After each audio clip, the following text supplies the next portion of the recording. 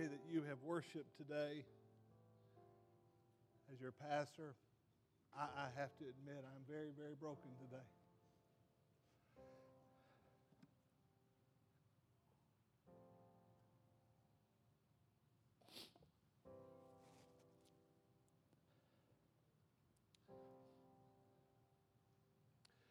I want you to see something that I read this week that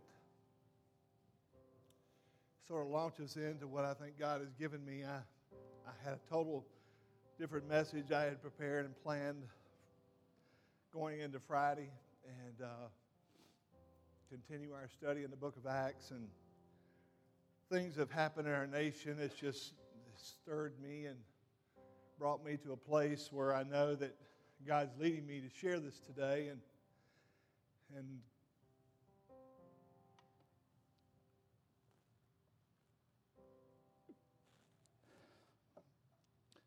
it's not easy, but I know that I must be obedient, and I'm going to be.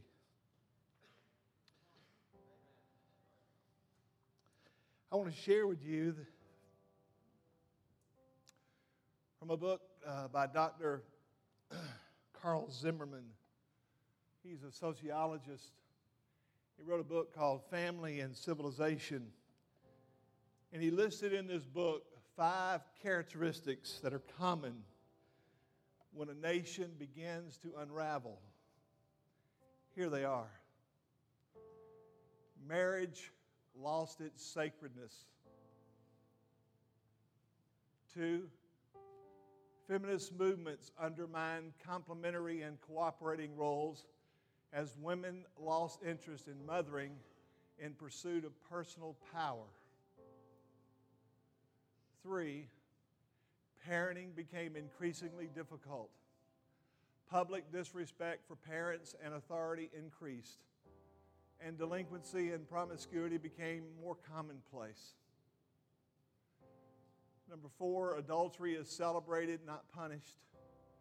People who broke their marriage vow, we admired. 5, there was increased tolerance for incestuous and homosexual sex with an increase in sexual crime.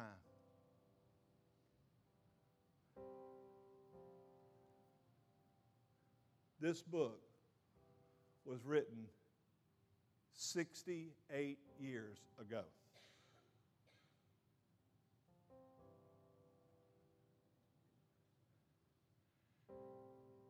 When I read that, my breath went away. Because in those 5 things, that's where our country is. And as your pastor, and as a sojourner in this country, I am broken. And I don't know that we see it. And that's been my prayer since Friday. I've hardly left this place this whole weekend trying to get the mind of God. What do you want me to speak? What do you want me to say? As I start this message today, I just ask you to join with me first in praying for our country. Father God, we humble ourselves before you, God. We know that apart from you, we can do nothing. God, have mercy on us. We have chosen to walk away from you and your will and your ways, oh God. And we have substituted things to try to meet our needs, oh God, in an unhealthy, ungodly way. Oh God, we pray, don't give up on us. Have mercy on us, God. Don't give us what we deserve, oh God. Stir our hearts as your people, God, that we would be brought back to intimacy with you, oh God. that we would live our lives in a way that reflect who you are and what you're like. Help us to see the only thing that's going to change this world, oh God, is the gospel of Jesus Christ. And Lord, hearts must be changed. And the only avenue that you have chosen for hearts to be changed is through your church, oh God. We're called to represent you in this world, oh God. We're called, Lord, to let people know that though your sins be as scarlet, He can wash them as white as snow. He can give you a brand new start. He can give you a brand new life. He can give you a brand new power and a brand new relationships. Oh, Holy Spirit, come. Come, Holy Spirit, and meet with us here today. God, I pray for churches all over this community and all over our country, God. Give your men, Lord, give your women faith, Lord, to believe you. And Lord, even in the midst of this battle, Lord, that we're facing, even though, Lord, we may lose a battle, we know that we have won the war. Jesus Christ is King of Kings and He is Lord of Lords, and nothing and nobody in no country will ever deny that. We'll never be able to say, Lord, there's coming a day that I'll never bend my knee, but God, there is going to be a day. And until then, God, break our hearts, oh God, over our own sin, over our own rebellion, over our wrong-heartedness, Lord. And Lord, get our hearts right with you so that we can be an instrument in your hand, oh God, to represent you as a loving, gracious, merciful, and holy God. It starts with us, oh God. You tell us in your word, judgment starts in the house of the Lord. So, oh God, meet with us today. Stir our hearts afresh. Let us experience you. In Jesus' name. All God's people said, amen.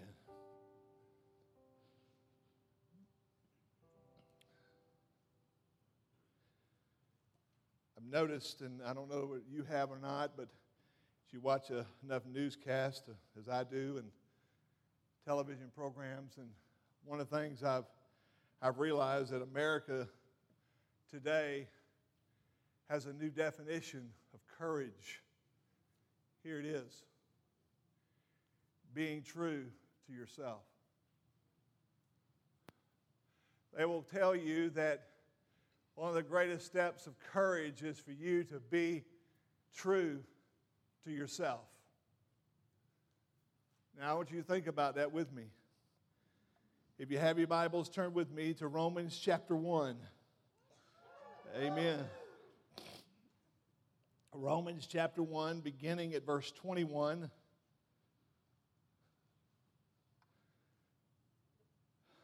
The Bible says, for even though they knew God, they did not honor Him as God or give thanks. But they became futile in their speculations, and their foolish heart was darkened. Professing to be wise, they became fools and exchanged the glory of the incorruptible God for an image in the form of corruptible man and of birds and four-footed animals and crawling creatures. Therefore God gave them over in their lust of their hearts to impurity, so that their bodies would be dishonored among them. For they exchanged the truth of God for a lie, and worshiped and served the creature rather than the Creator, who is blessed forever. Amen.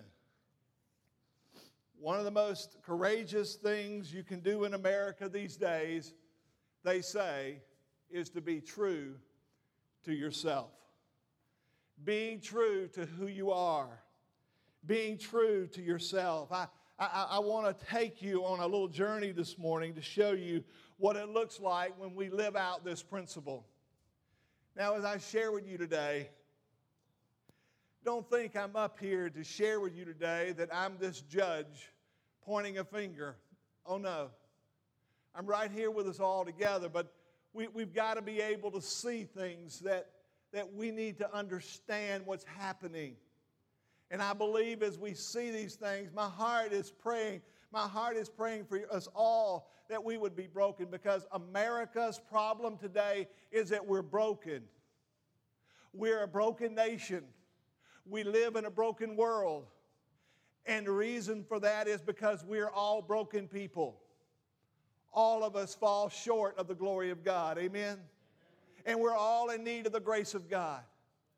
And so as we look at some things here this morning, they will grab your heart. At least I hope they do. And I hope they break your heart, because I believe that's what God would have this morning. But hang on. Grace is on the way.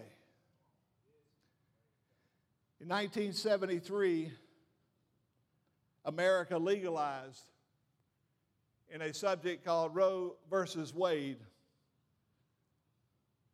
the legal right to abort babies.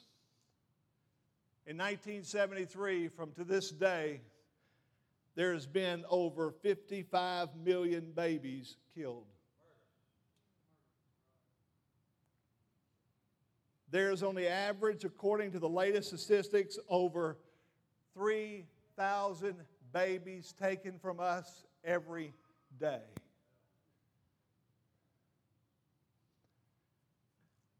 Being true to ourselves. Be true to yourself. I don't have time for that. I didn't expect to get pregnant. So therefore, for convenience sake,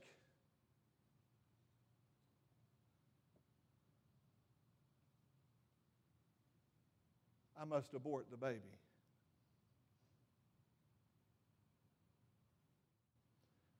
Now hear my heart. Many of us maybe in this room have gone through that. God's redeemed you from that. Praise God.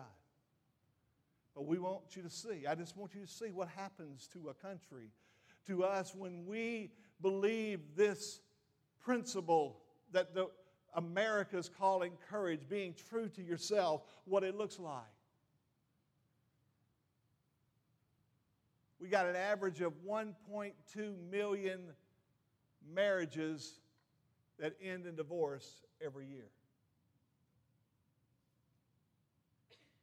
They say even in the church, it's almost 50% that are getting divorced. Being true to yourself. I deserve to be happy. So I need to quit kidding myself and get out of this relationship. And so we've swung from that to cohabiting. It is a new thing. It's really not a new thing. It's just a nice word of saying we're shacking up now and more together today than ever before.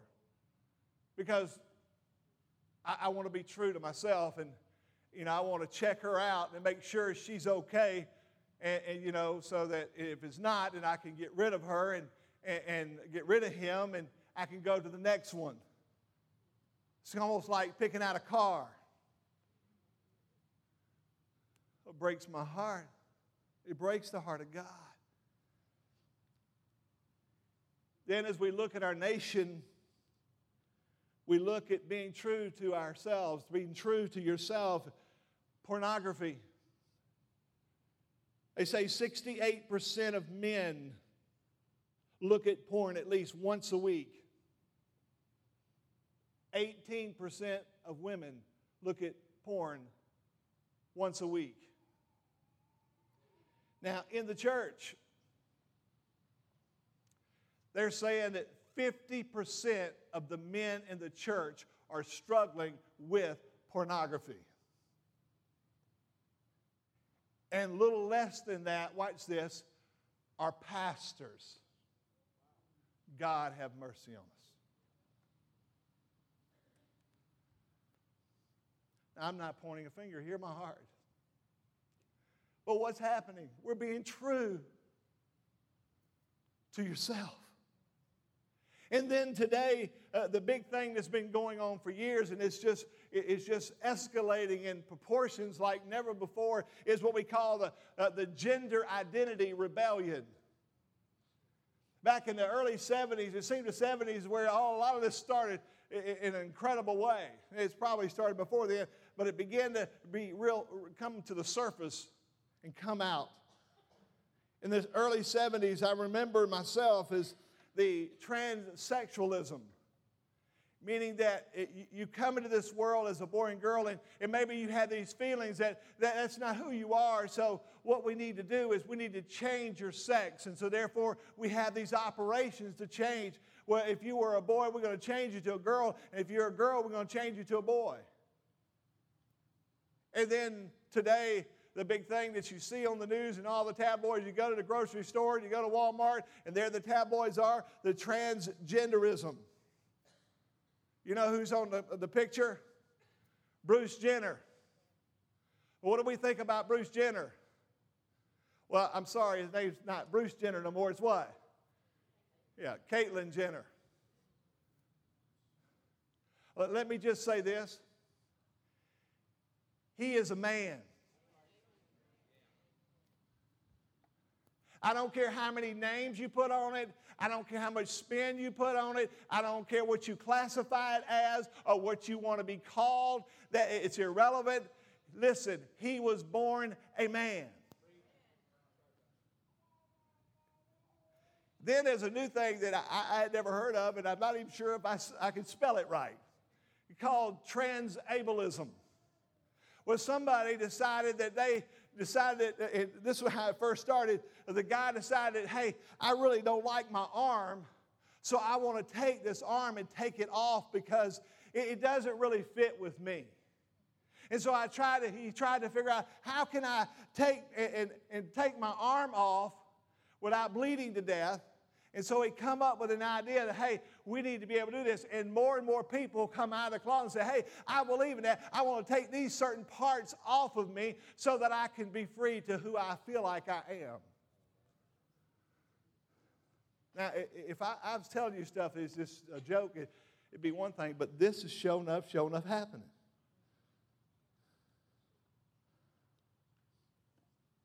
Then what's going on today is there's this gender-created children.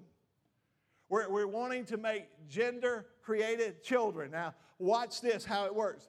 Is that they want to take boys, and we want to feminize boys, and we want to take girls and masculize them.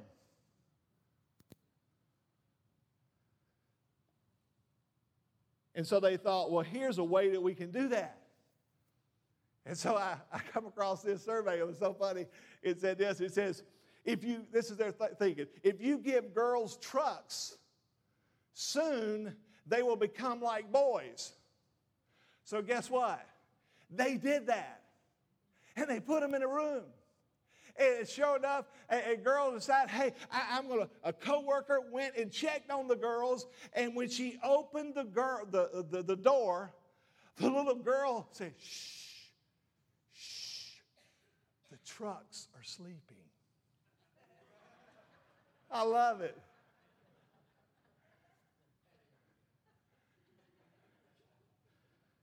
Then we had the gender stereotypical.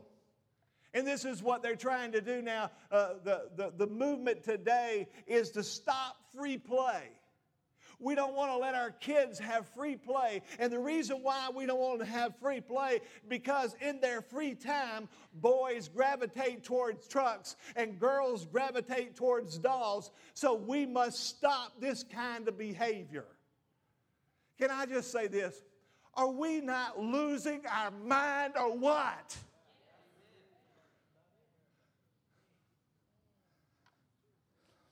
I'm sorry, I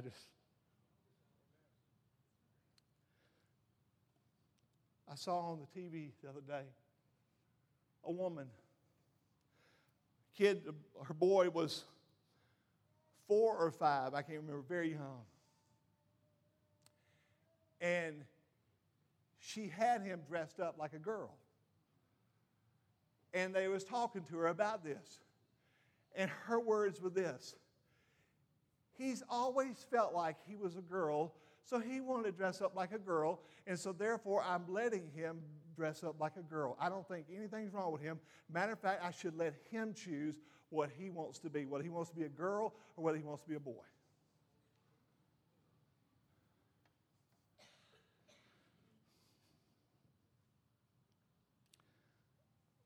I saw another lady that said this. They actually asked this question to this lady. She's there holding her child. It's evidently a newborn or 1-year-old at best. And this was the question. How are you going to raise your kid?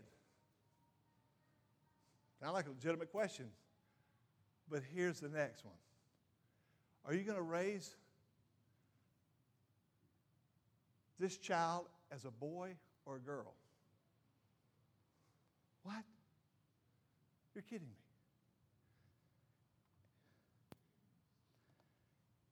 And then Friday, we as a country have chosen to legalize same-sex marriage. Well, this agenda started way back in 1973 again. It's amazing what happened in 1973, a lot of stuff. Homosexual activists persuaded the American Psychiatric Association to remove homosexuality from its list of psychiatric illnesses and reclassify it as normal behavior. This change was made not because of scientific data, but because of because radicals planned a systematic effort to disrupt the annual meetings of the American Psychiatric Association. One prominent psychiatrist said it was the first time in psychiatric history that a scientific society ignored scientific evidence and yielded to the demands of a militant group.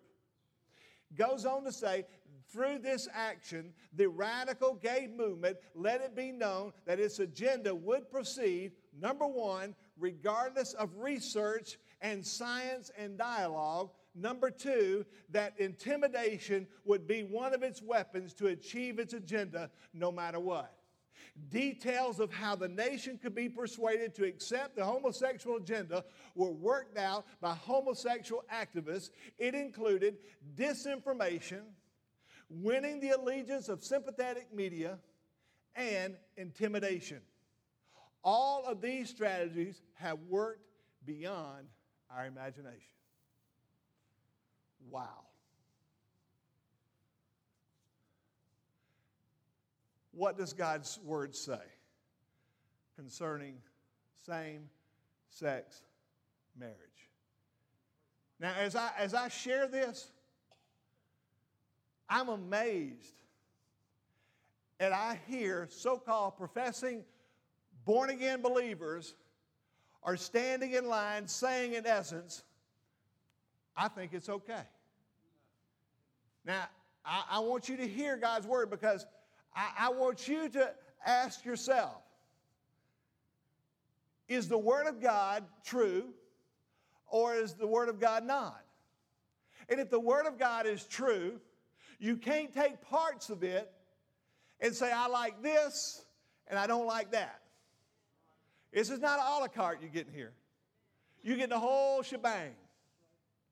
And God's word says this in Genesis chapter 1. God created man in his own image.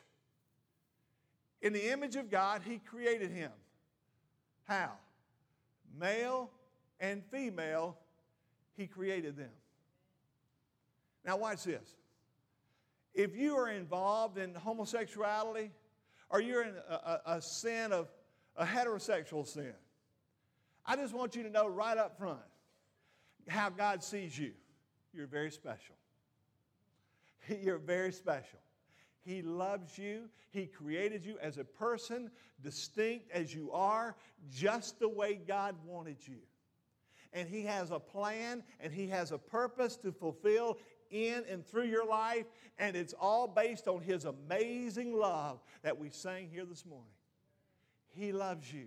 He's crazy about you. We're all created in His image.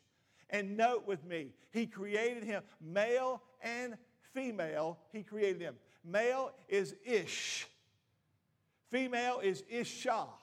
Some guy told me one day, did you say she's an issue? I said, no, Isha.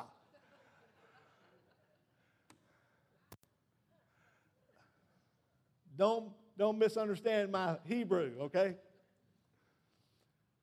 But in Genesis 2:24, it says this, for this reason a man shall leave his father and his mother and be joined to his wife, and they shall become one flesh. Now, this same teaching that starts in Genesis goes into the Gospels and goes into the letters of the New Testament as well. So we see that it's not something that was just, as some people like to tell me, well, it was only mentioned one time in the Bible. If it's mentioned one time, it's good enough, because when God speaks, that's enough. He don't have to speak 2 or 3 times, but if he tells you a principle one time, it's enough. But listen, if he declares it to you over and over and over again, you better not miss it. And he's calling out to America. He's calling out to the world. He's saying, this is the way, walk in it. You want to be blessed nations? Do you want to be right nations? Here's the way, walk in it. And he declares to us that same-sex marriage is not ordained of God. It's not the will of God. Now listen, that doesn't mean that we throw them under the bus. It doesn't mean that, hey, that's the worst sin in the world. Listen, the worst sin in the world, let me tell you what it is. Unbelief. That's the only thing that's going to keep you out of heaven, is ugly unbelief. But hear me. The ramifications of this sin is just astronomical. This well-dressed man was on TV the other night. Good-looking guy. He stood up there and he made this comment. Speaking of those who stood up for traditional marriage, those who believe this is the right way, this was his word to them. They can keep their bigotry to themselves. Really? Bigotry? Now, beware. If you stand up for tradition, you can be called names. And we're called names. But let me remind you, the King of Kings, the Lord of Lords, the one who's perfect in every way, was he ever called any names? Oh, yeah. And he said, listen, oh, by the way, I am the rock of offense. So if I'm really in your life and I am your life, as they offend you, they're going to offend me. As they offend me, you're going to be offended. So don't look at it and say, oh, how can this happen to me?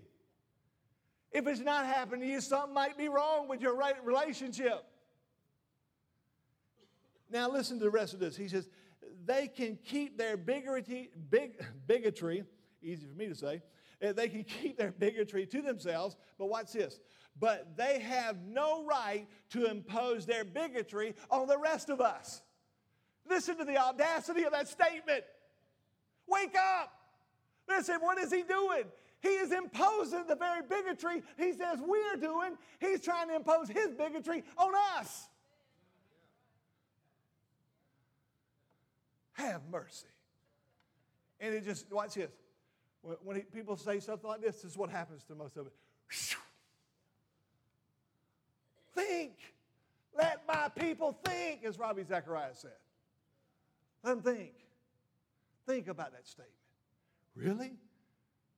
Let me remind you, sir, of the flower shop.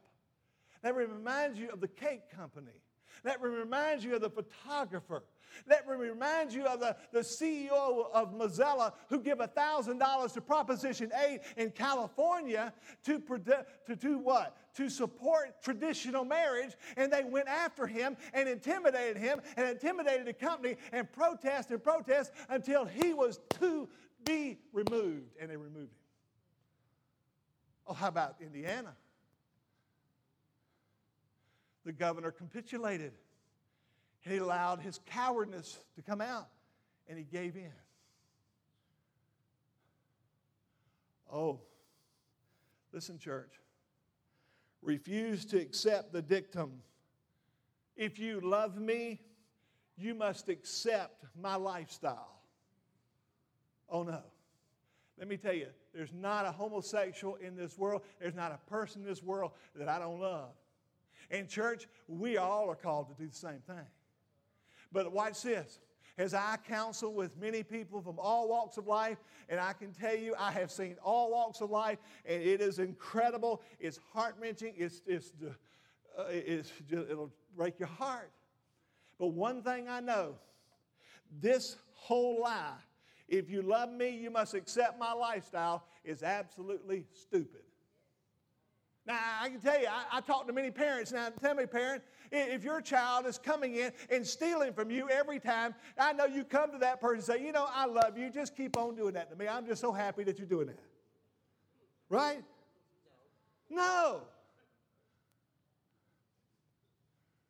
Oh, just so you went out there and got rip-roaring drunk last night, and you tore up your car, and you come back home, and you tore up mine too.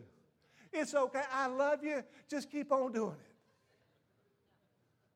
You see how crazy that is? This is the same philosophy that's going on here, that they're trying to get you to believe. They're trying to get you to believe that if you love me, you must accept my lifestyle. No, my friends, don't let political correctness silence you anymore. It's killing the church. The truth is on your side. That's why we got to stand up, we got to step up, and we got to speak up. Because why? We have the loving truth. It's found in the living Word of God. Well, let me just say this.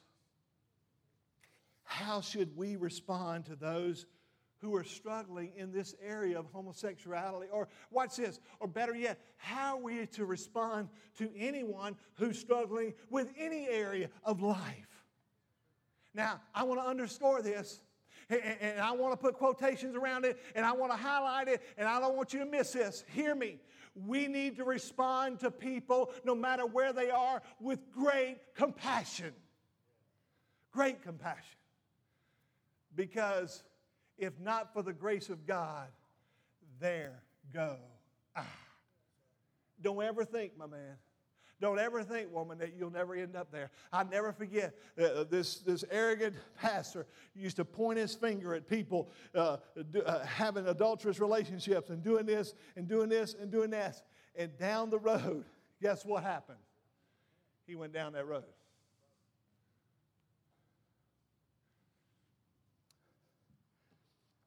You know, we can't understand people that are struggling with homosexuality.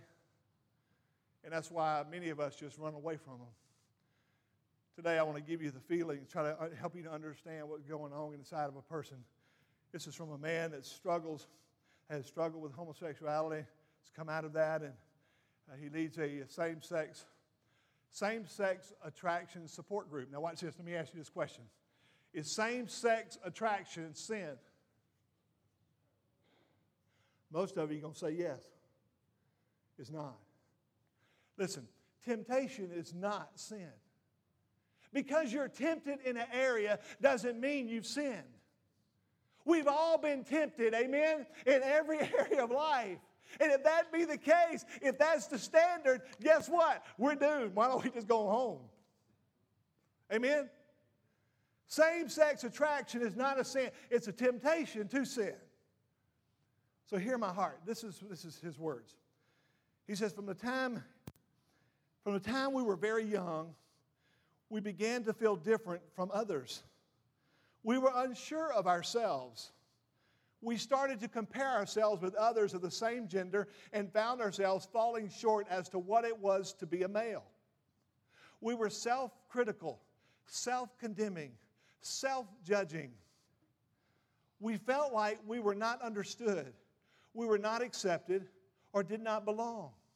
We started a life of, watch this, hiding, pretending, denying, and covering up the real feelings going on inside of us.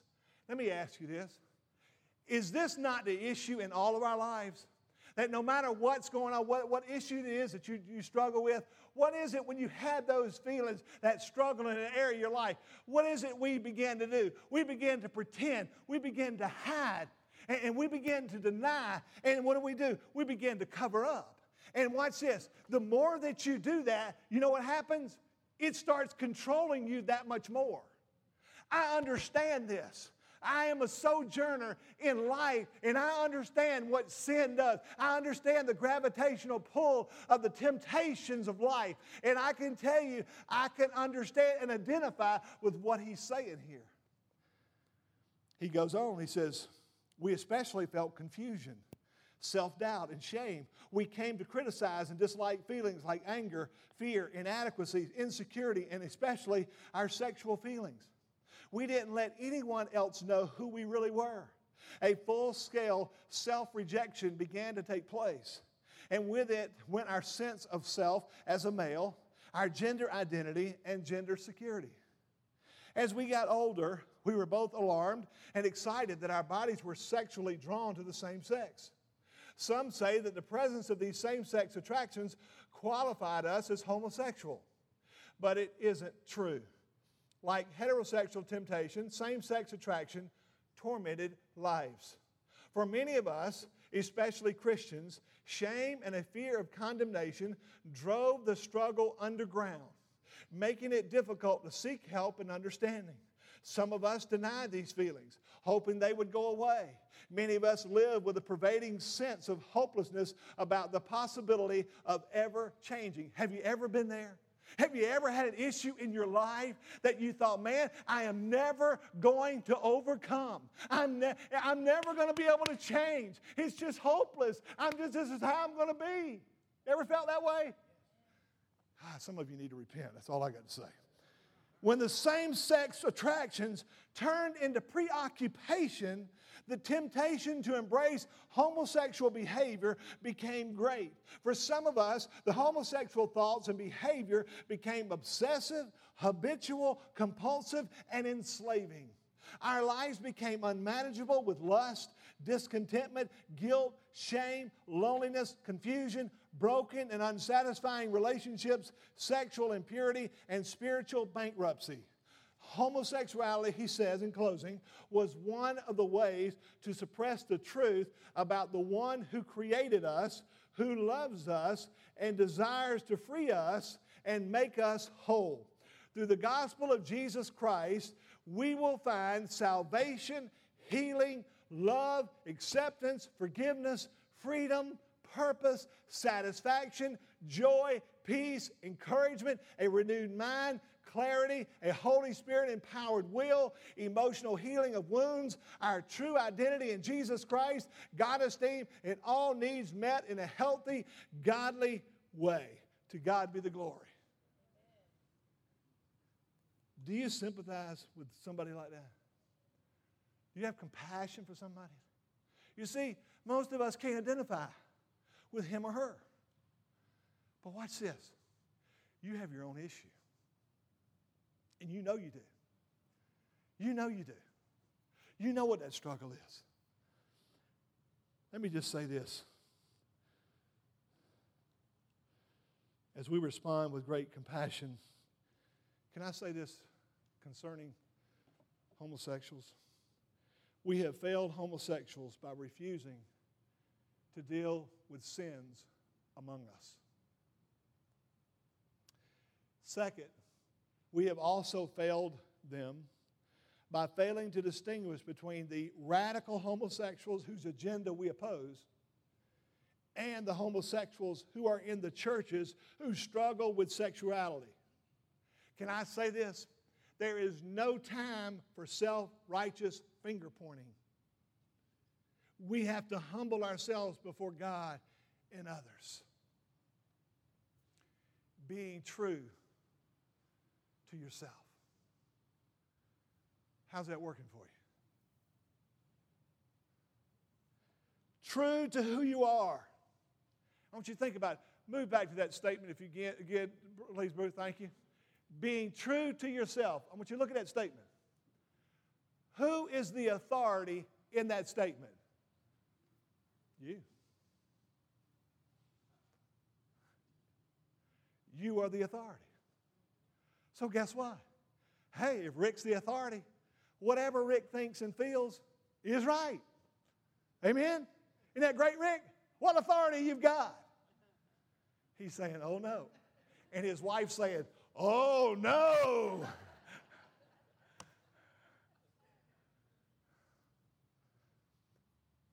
Now I want you to see this.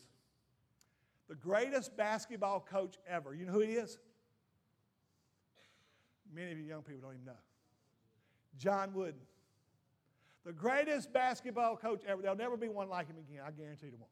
This man, I'm telling you, the godly man, and he won, I think, 11 championships, NCAA championships. I mean, unbelievable. This guy just, character, what you see in this guy. This is what John Wooden said. Listen to this. Being true to ourselves doesn't make us people of integrity. And he gives at that point in time and day, an analogy. He says, Charles Manson was true to himself, and he is rightly spending the rest of his life in prison. Now, get this wisdom. This is what we got to get here today, church. Ultimately, being true to our Creator gives us the purest form of integrity. There it is. Thank you, Coach. What a great truth. Hear me. I'm going to say it again. Being true to ourselves doesn't make us people of integrity. Ultimately, being true to our Creator gives us the purest form of integrity. Young people, don't miss this. Parents, especially, don't miss this. The most important thing about your child is not who he or she is, but who God is. That's where it's about. What do we need today? I'm going to tell you what we need today. We need courageous men and women of faith. And I got some great news for you. You know where your courage comes from? It comes from the Lord. And I'm going to share with you my favorite, all-time favorite promise in the Word of God. Don't miss it. Do not fear, for I am with you. Do not anxiously look about you, for I am your God. I will strengthen you. Surely I will help you. Surely I will uphold you with my righteous right hand. Church, give the Lord a hand.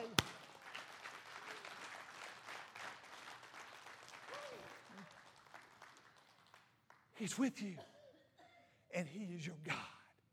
And if God be for you, and if God be with you, you can overcome, and you will overcome, church. Stand and know that God is for you.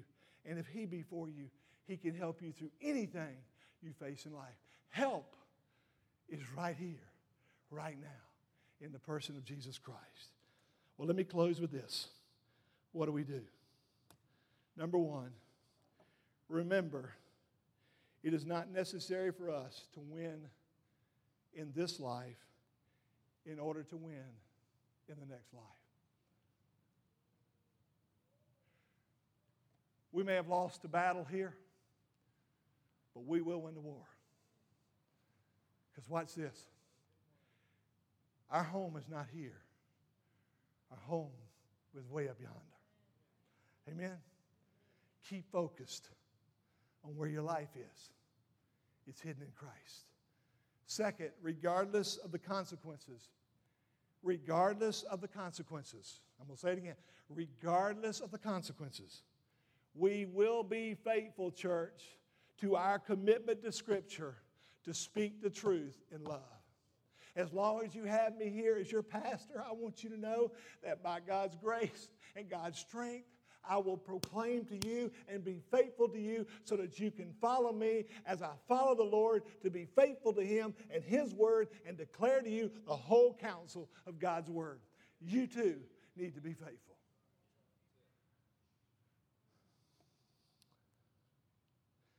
In light of that, I told you 3 things earlier. We need to stand up, step up, speak up. Watch this, church. This is how it works. We need to stand up for the truth that's found in God's Word. We need to step up in the power of the Holy Spirit, and we need to speak up in love. That's what a Christian is. That's what we're to be seen as.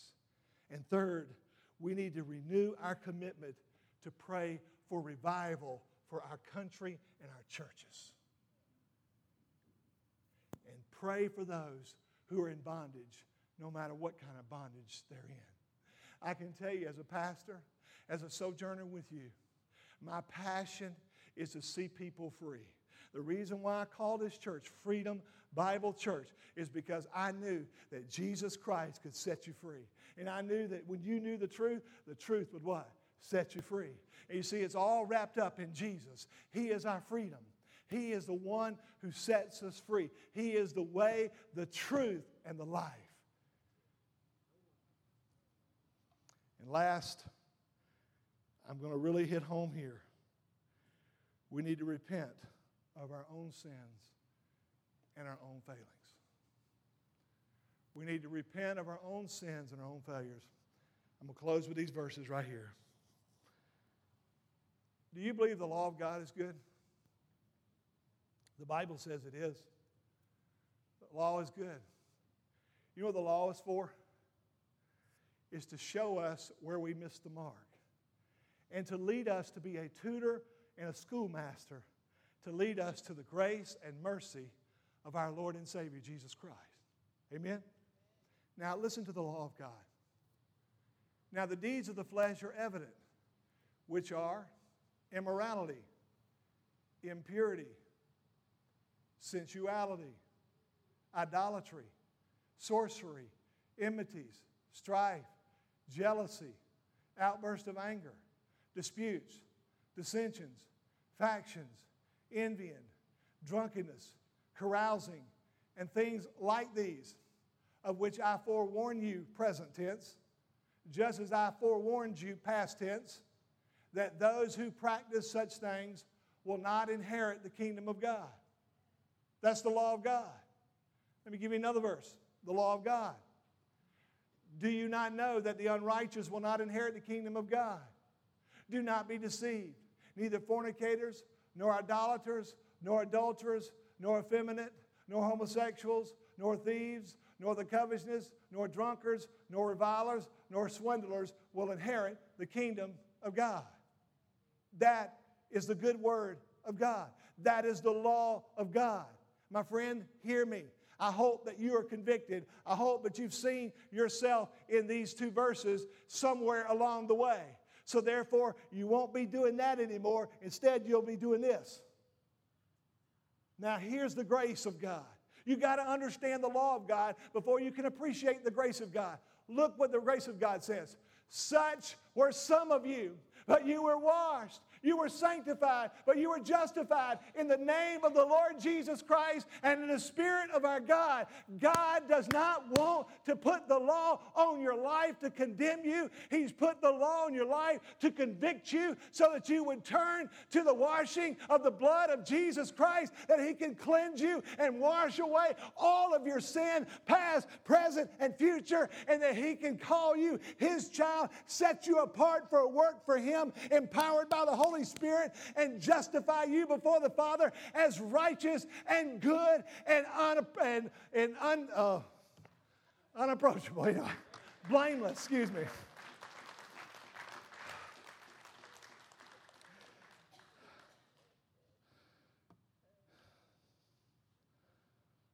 Oh, church, now's the time for the Holy Spirit to work. That's a strong drop, Robert. Law of gravity still works.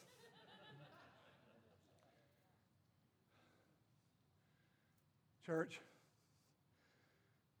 I don't believe at this point in time in the service, guys, y'all come up and you would, Bruce. This is the time to cry out to God. First of all, for your own sin. Your own sin. And not only your sin, but the sins of our country. Church, we're broken. And the Bible tells us because of our brokenness, What mankind has done is turn inward. And when mankind turns inward, it begins to believe the lie. I got to be true to myself. Well, let me remind you what yourself is. You are a sinner, deceived and in desperate need of a Savior. That's why Jesus Christ came, not to condemn you, but to take you and forgive you for all of your sin, so that you can have life, that you have a relationship of love with God, that you can now reflect the glory of who God is and all of His goodness and His grace and His mercy, His righteousness and His goodness, that you would represent Him in this life until death separates us. I just got through writing a paper, and I'm going to be putting it on our website soon, called Are You Fulfilling God's Purposes in Your Life? When I get everything proofread and right, it'll be up there soon. I'll let you know. But this is the basis of where we are, church. Everybody's seeking to try to find their purpose. Can I tell you? It's found in one person. His name's Jesus. Do you know Him today? He's crying out for you today to let you know, I love you this much. I gave my Son for you. The Father is crying out to the crown of His fallen creation, says, come. I got life to give you. Come, I've got forgiveness to give you. Come, I got everything you need for this life and the life to come. Come. I'll never turn my back on you. Church, He's waiting. Father, in Jesus' name, let your altar be filled today. Let our hearts be filled with our own brokenness, oh God. And let us see the way to the cross and see that you have satisfied your righteousness in your Son. Oh, Holy Spirit, come and meet with us. There's one here today that does not know Thee, oh God. Let this be the day of their salvation. Help them, God. Give them courage today, God. Give your people courage today, Lord, to be right with you and to confess their sins and turn away from their sin and begin to live a righteous life, representing you in this world to tell others about the good news that Jesus loves them, though their sins be as scarlet. Father, have your way. In Jesus' name, amen. You come, church. The altar's open. Come and let God hear our cries this morning.